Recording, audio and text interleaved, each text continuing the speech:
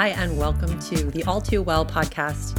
I'm your host, Erica Huss, and thanks for tuning in. This is a new segment that I'm going to be incorporating in addition to my weekly interviews with all manner of experts, authors, etc. I'm also going to be doing these little bites once a week.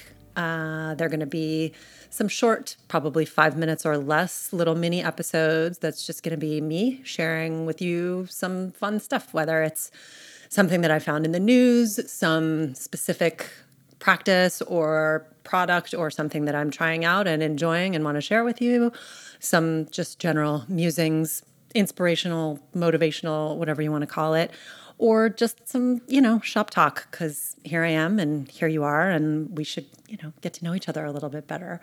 So, funny that I had a plan of what I was going to talk about today. And you know what they say about plans, which is whatever it is. Like, how do you make God laugh is make plans, or the lyric, life is what happens to you when you're busy making other plans. So that's exactly what happened, because I was going to come on, start talking about my topic of the day. And I did my meditation this morning, and I was feeling super chill and centered and ready to lay down my first track of this new little segment that I'm doing. And I open my eyes from my meditation and I look around the room, and one of my dearest, darling cats, I am a cat mom of two, one of my dearest, darling cats had dragged a turd all the way through the house and up the stairs, onto the rug, onto the couch. And it was the most rude, disgusting awakening after opening my eyes from meditation. And I was absolutely furious and disgusted and kind of lost my mind and spent, 30 minutes with rubber gloves with a cat bum bath. And yeah, that was how the universe said good morning to me. So good morning to you. My hope for you is that you do not have a poop-filled morning the way that I did. But knowing that many of you out there have pets and toddlers, I'm sure that that is not the case, and I am not alone in my plight. So anyway, here we are with this first episode of this little Tuesday thing, which I'm still trying to name. I don't know if it's going to be like a Tuesday News Day or like a Tuesday Tidbit or a Tipsy Tuesday, not because I'm drinking first thing in the morning on Tuesdays, but because I'm going to give you some tips. And I like a pun. If you have suggestions or you want to cast a vote and tell me what you like and what you hate, or send something in new, I'm all ears. I'm open. You can DM me. You can email me. All my contact info will be in the show notes. So that's the Tuesday thing. And today, what I was going to talk about before the poop set in was just this whole September thing, because here we are. It's mid-September, and I know so many people, they're ready to just kind of like tackle the school year and the work year and the work day and just kind of get back into it. And everybody, especially here in New York, is like, oh my God, I love the weather. And September, it's so perfect and blah, blah, blah, blah, blah.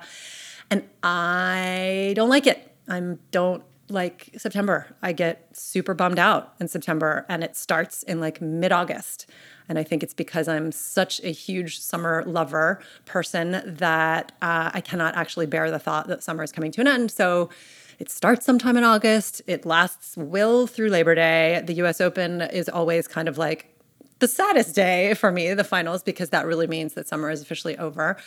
And it turns out I'm not alone, that there are actually quite a number of people, based on my research that I did here, who experience this September blues kind of experience, which makes me feel better, because I really don't like being the one that's like, I hate beautiful fall weather, but I do. So the research that I did, I discovered that there are some suggestions that might be worth sharing, which are like coming up with new traditions. And if you have a summer thing that you love to do, is there a way that you can translate it to a fall thing so that you can still do it, even though it's not, summer beachy, breezy weather? And in fact, that can be the case in a lot of ways. And so for me, part of my summer is always doing like barbecues and hosting dinners and things like that. And I don't really tend to do it outside of summer that much, but I'm going to change that. I used to actually have a girls' dinner in the fall every year. It was like our fall lady fest, and it was super fun. And then COVID kind of put an end to that. But I feel like maybe I'm going to restart that tradition with just a couple of my girlfriends come over and drink some wine and eat some good food, and just let's, be with each other and not think about the changing seasons and all the things that we need to tackle in our fall back to school brain kind of thing. There is also the school of thought that says part of the reason that we get bummed out in the summertime is because we're generally kind of more on slow-mo brain, which allows us to really savor what's going on. So, you're going for a walk on the beach, or you're sitting at the beach and you're reading a book, or at a pool, or wherever you are. You're most of the time probably spending time outdoors, which also tends to just make us happier because of the vitamin D effect, but that's a whole other thing. But the idea here is, okay, well, so how can you implement some things that will continue to help your brain slow down a little bit in fall and feel like you're savoring the moments more, or just creating a little bit more awareness of going in slow-mo? And that, for me, certainly is cooking. I don't tend to cook hot food a lot in the summertime because it's hot. So getting back into soup making mode is something that I am going to resolve to do a little bit more of. I mean, I use that word resolve, but you know what I mean. I will intend to do a little bit more of the soup making.